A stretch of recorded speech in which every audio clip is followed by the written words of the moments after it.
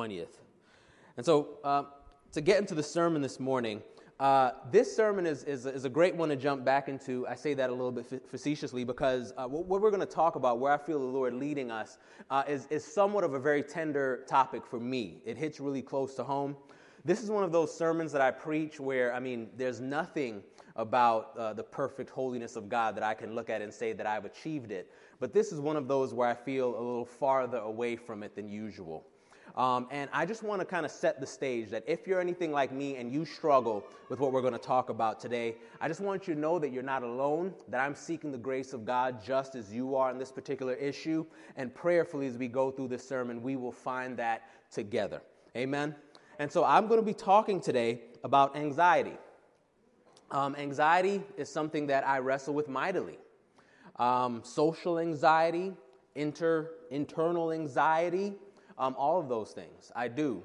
And this is something, as I talk about it today, that I pray that we all can find together, especially if you're anything like me and you struggle with it. And the main idea I want us to get from the sermon this morning is that trust in God's faithfulness, that we would trust in God's faithfulness and not in the fallacy of control. Amen. I want us to trust in God's faithfulness and not in the fallacy of control. There's an old Chinese proverb that goes, the opposite of pleasure is not pain, but anxiety. And when I first heard that, I thought to myself, that doesn't sound right. But then I thought about my days of playing basketball. And if you've played a sport at all, you learn that injury is a part of sport, right? You get hurt. But you can enjoy a sport pretty significantly if you're hurt, especially if you're still winning, right? You can push through it. But if you're incredibly anxious, it's hard to enjoy anything. If you're playing a game and you're incredibly anxious, I've experienced that as well, the only thing you can keep thinking is, I can't wait till this is over. So the opposite of pleasure is not pain, it's anxiety. And my prayer today, again, is that we can find the cure for anxiety from the Lord and His Word. So this is John chapter 9, verses 1 through 13, and then 28 through 41. This is a long passage. I thought about cutting it down, but I just didn't want us to miss the story. And we're not going to touch on every single verse here because it's so much. And I just really feel like the Lord wants us to laser into those first couple of verses. So we're going to stick there for the most part this morning, but we're going to read the whole story. And my prayer is that even in reading, the Lord will speak to us through His holy word. So beginning in verse 1 of John chapter 9, it says, as he went along, he saw a man blind from birth. His disciples asked him, Rabbi, who sinned, this man or his parents, that he was born blind? And this is Jesus speaking. He says, neither this man nor his parents sinned, but this happened so that the works of God might be displayed in him. As long as it is day, we must do the works of him who sent me. Night is coming when no one can work. While I am in the world, I am the light of the world. After saying this, he spit on the ground. He made some mud with the saliva and put it on the man's eyes. Go, he told him, wash in the pool of Siloam. This word means sent. So the man went and washed and came home seeing. His neighbors and those who had formerly seen him begging asked, isn't this the same man who used to sit and beg? Some claimed that he was. Others said, no, he only looks like him. But he himself insisted, I am the man. How then were your eyes open, they asked. He replied, the man they called Jesus made some mud and put it on my eyes. He told me to go to Siloam and wash. So I went and washed, and then I could see. Where is this man, they asked him. I don't know, he said. They brought the man to the Pharisees, the man who had been born blind. Then they hurled insults at him and said, you are this fellow's disciple. We are disciples of Moses. We know that God spoke to Moses, but as for this fellow, we don't even know where he comes from. The man answered, now this is remarkable. You don't know where he comes from, yet he opened my eyes. We know that God does not listen to sinners. He listens to the godly person who does his will. Nobody has ever heard of the opening of the eyes of a man born blind. If this man were not from God, he could do nothing. To this they replied, "You were steeped in sin at birth. How dare you lecture us?" And they threw him out. Jesus heard that they had thrown him out, and when he found him, he said, "Do you believe in the Son of Man?" "Who is he, sir?" the man asked. "Tell me so that I may believe in him." Jesus said, "You have now seen him." I'll say it again. Jesus said, "You have now seen him. In fact, he is the one speaking with you." Then the man said, "Lord, I believe," and he worshiped him. Jesus said, "For judgment I have come into this world, so that the blind will see, and those who see will become blind." Some Pharisees who were with him heard him say this and asked, "What? Are we blind too?" Jesus says, "If you were blind, you would not be guilty of sin. But now that you claim you see, your guilt remains." And this is the word of the Lord. Please pray with me, brothers and sisters.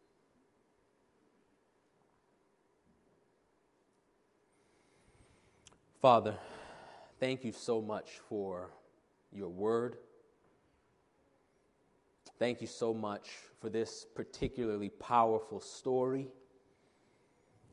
of where you step in to this world you created and do things that no amount of reason can explain, other than the fact that you are indeed God Almighty, who's come to set all things right.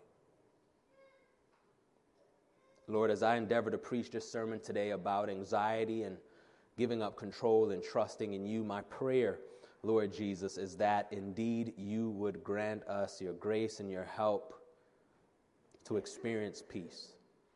I want to pray for every person here who struggles with anxiety, who looks at the world and sees things reeling out of control and panics. In your mighty name, Lord God, would you grant us this day peace as we see your love and your goodness and your power through your word this morning. Let your word settle in our hearts as truth. Grant me clarity and conviction in preaching what I sense that you've given me, and let it accomplish in every heart and every mind exactly what you sent your word to do.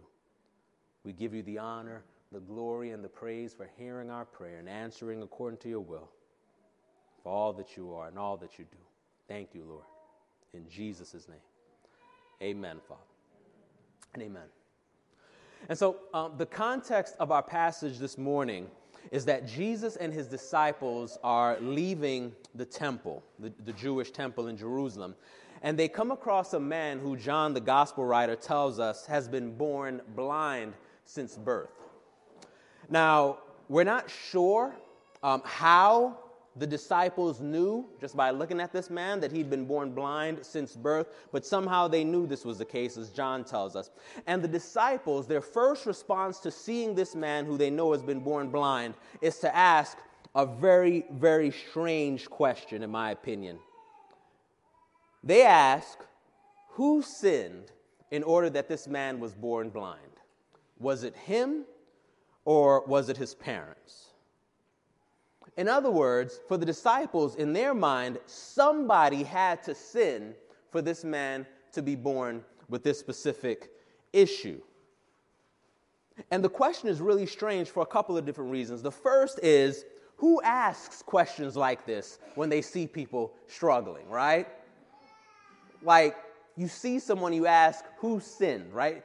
You may ask, like, what happened that he was blind, right? Is there a health condition or something like that? Did something happen to his mother while she was pregnant? Was there a disease or something? But who sinned? It's a very interesting question to ask. The second reason the question is strange is because what you may miss in this passage is that there's the assumption that somehow this man could have sinned to create his own issue from birth.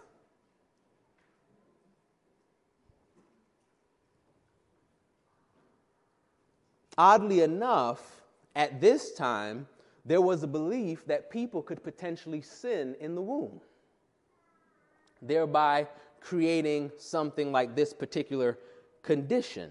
So the question is, did he sin in the womb and therefore is being punished by having been born blind? And the belief behind these questions and the idea of something as preposterous as prenatal sin is something that I've coined Deuteronomic theology. Funny story behind that. The first words of the first sermon I ever preached at Redeemer Community Church in 2015 were the words Deuteronomic theology. That's how I start. You remember that, Drew? Yeah, it's right there. First words. And I'd never forget the first stares I got. Like, what are you talking about? Just like that, Lily. Just like that.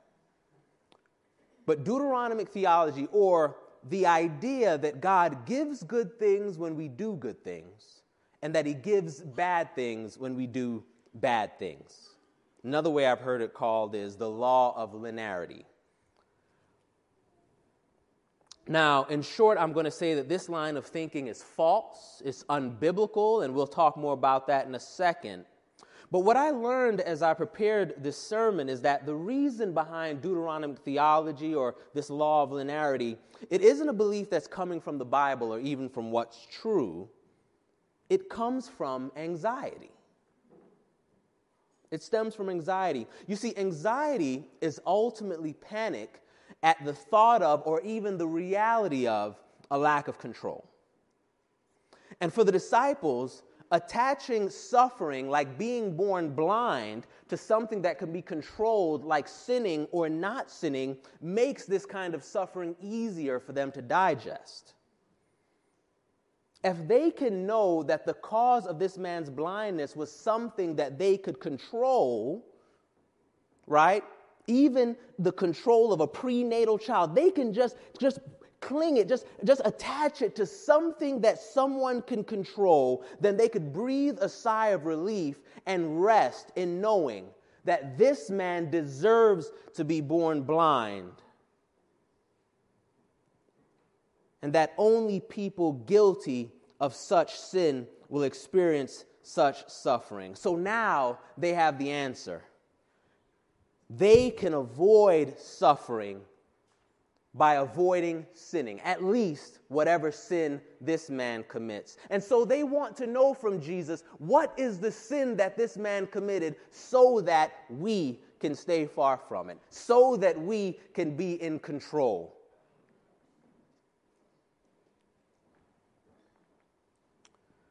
Well, against this backdrop of this very prevalent mindset in this day, Jesus' response is revolutionary because it shatters every framework that these men have for understanding suffering. Remember, they don't ask if someone sinned. For them, that's a given. Somebody sinned. The question for them is who sinned. And Jesus' response shatters their framework. He says nobody.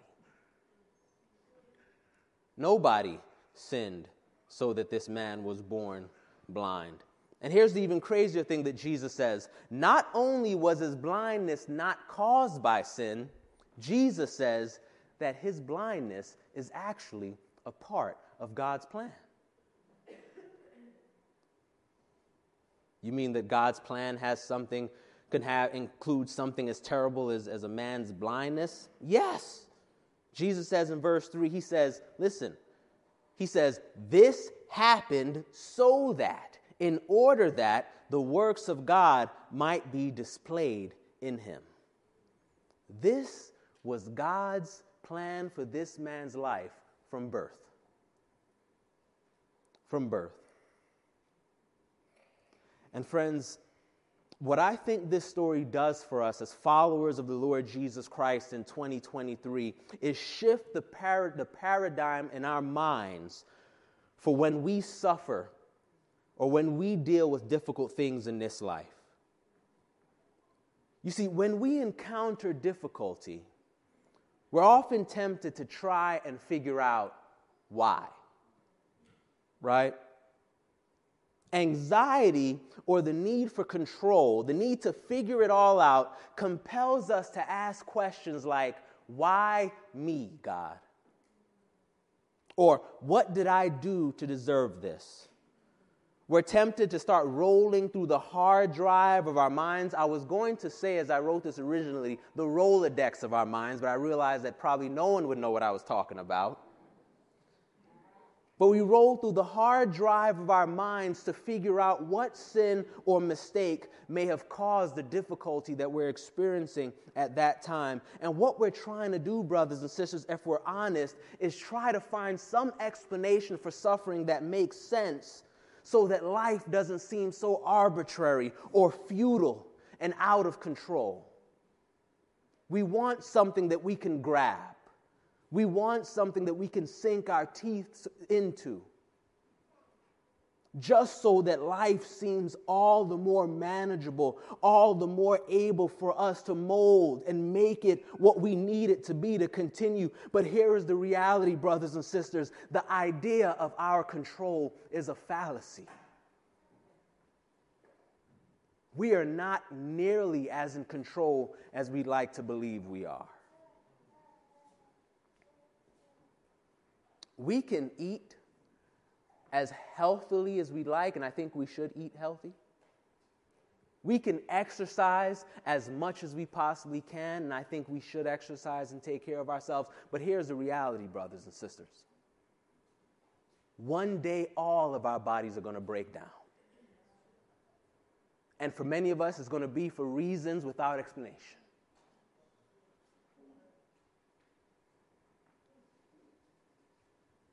Friends, we can do everything we can to raise our children right, to raise them in the ways of the Lord, to raise them to be productive citizens, to raise them to be intelligent, to go to Harvard or whatever it is. We can raise our children to the greatest and best of our abilities, follow every book, know every psychology, but here's the reality.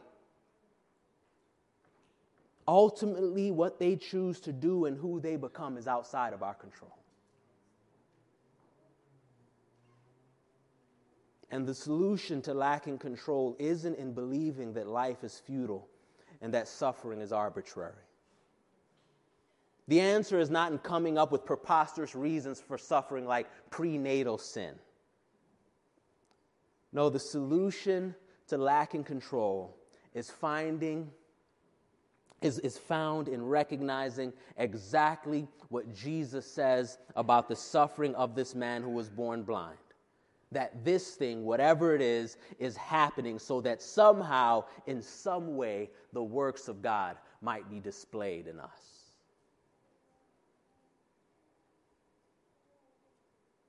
So the question, brothers and sisters, when we find ourselves suffering, when we find things reeling out of our control, is not what have I done, but what is He doing? I'll say that again. The question is not what have I done, but what is He doing? And the great thing about this, brothers and sisters, is that Romans chapter 8, verse 28 promises that whatever He's doing it for good. Whatever He's doing it for good. As it says, and we know that all things work together for the good. God works for the good. That was old King Jimmy. I was just going back into the hard drive of my mind. And we know that in all things God works for the good of those who love Him, who have been called according to His purpose. So, brothers and sisters, whatever difficult thing we face, God has assured us that He is using this thing to display His works, His glory, through that thing and in us. Amen? Is this helpful to you, brothers and sisters, this morning? And I just want to say really quickly something about this idea of sin being the cause for our suffering. Consequences for the things that we do wrong is real. Okay? This is real. You know, the person sitting in prison for a crime that they did commit, they are suffering because of something that they've done wrong. That is real. However, for the Christ follower, we believe that all suffering, as a punishment from God for sin has already been subsumed or absorbed by our Lord Jesus Christ on the cross. So that whenever we are suffering, we don't look at it. We have no need to look at it and say, God is punishing. Because whatever punishment he'd reserved for you has already been spent on our Lord Jesus Christ, friends. So that's one question we can put away. That's one thing we can put aside. We have no need to worry about that. Anytime you feel like God is punishing you, anytime you feel like God is spanking you or whooping you, all you need is to look at the cross. For Jesus took every whipping. That is some bad English.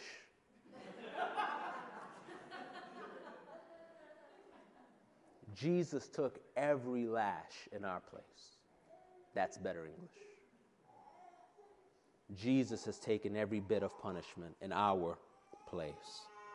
So it's fruitless to try and figure out if God is punishing for our sins because Jesus has already bore our punishment.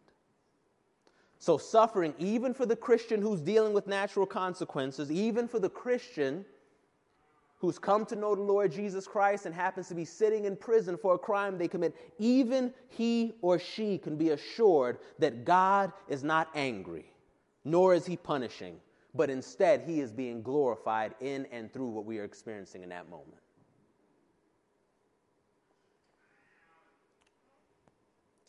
I do want to say that God will get your attention if you're stubborn, though. And if you feel like God, maybe as one pastor said to me one time, you feel like God is hitting you up over the head about something, you may need repentance. We all do, amen? But God's not angry. And so this is what this man experiences for himself as Jesus goes to the man. And I want you guys to see this. I want you to understand this because I think it's lost when we read it as Americans and we read it in our context today. This man is what? He was born what? Blind. This means that he has never done what? He's never seen. He's never seen anything. He's never seen a person, never seen a tree, a building, anything, right? The story doesn't tell us that he asks anything. The story says that the disciples look and say, hey, this man has been born blind. We don't know how he knows that. This man has been born blind. They ask Jesus the question. Jesus says, well, this has happened to him so that the works of God might be shown in and through him. And then what does Jesus do? The story tells us that the man is sitting there blind. He ain't seeing nothing. And Jesus goes over to him. This may seem disgusting. We're going to talk about it. He spits in the dirt, makes mud, and slaps it in the guy's eyes. What do you think this guy is experiencing at that moment? Like, who's that? Who just did that? Here I am just sitting, minding my business, and someone slaps mud in my eyes. And not only that, then Jesus tells him, says, now go and wash in the pool. And so you can imagine the man's like, okay, this guy done put mud in my eyes and told me to go wash. I don't know what I did. And he goes and he washes. And then it says that he comes back seeing. But before you're grossed out by the spitting in the mud, it's a beautiful thing that Jesus does. When Jesus spits in that ground and makes mud, Jesus is reaching all the way back in Genesis. And he's going all the way back and taking of the creative power of the God of Genesis. And what he is doing with this mud as he smears it on the man's eyes is he is giving to this man that part of his creation that he has lacked since birth. Jesus is essentially, as the God of all creation, creating for this man, working eyes. Is that not amazing to you? This is what Jesus is doing with this mud. Jesus is essentially creating working eyes that this man did not receive in the womb. Jesus is redeeming a portion of the fall of creation.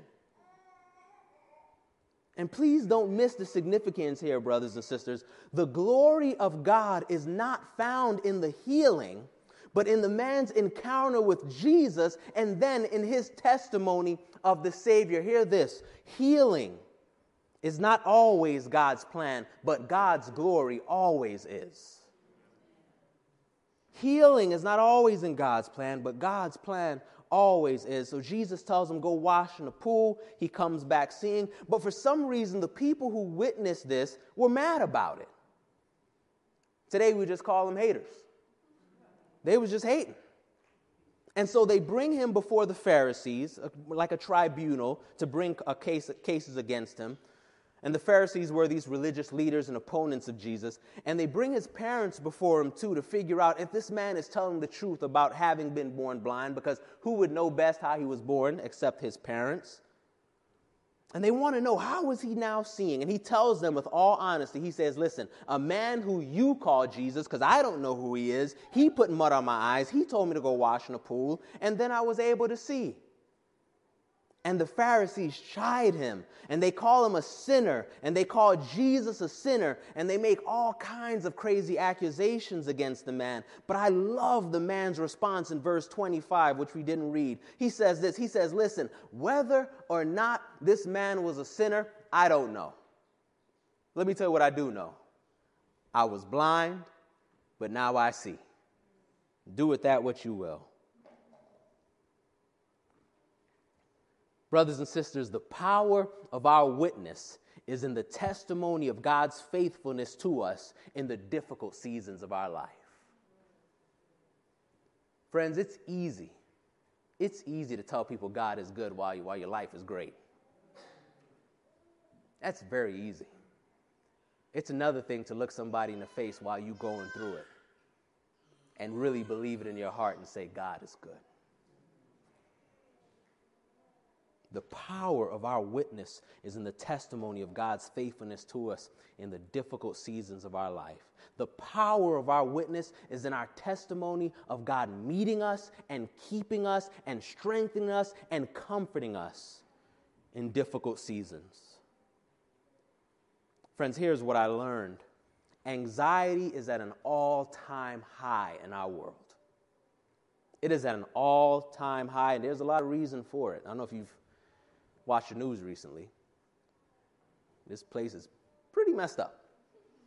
It's pretty terrible. But I believe, brothers and sisters, that as the world looks for peace, they should not have to look any further than Jesus followers.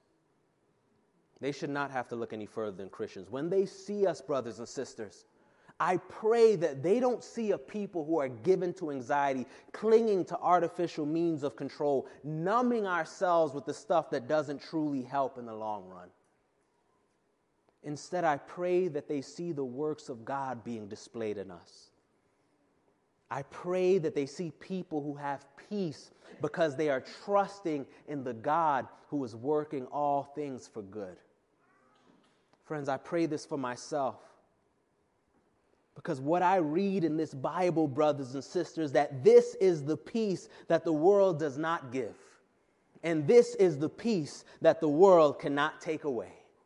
Friends, what I read in my Bible is that this is the peace that we have in our Lord Jesus Christ. And brothers and sisters, this is the peace that we ought to offer to the world. Friends, when the stuff hits the fan, the world should look and see Christians standing 10 toes down, firm on solid ground.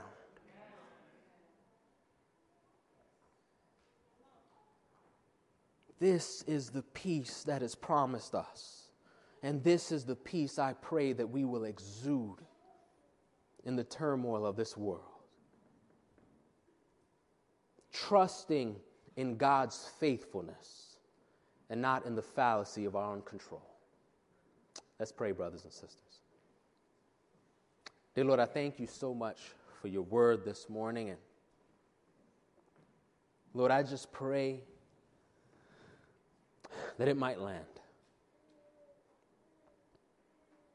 God, it's hard to preach, but I pray in your mercy that it's a little easier to actually happen. May we have peace and trust. I give you the glory and the honor. In Jesus' name, amen.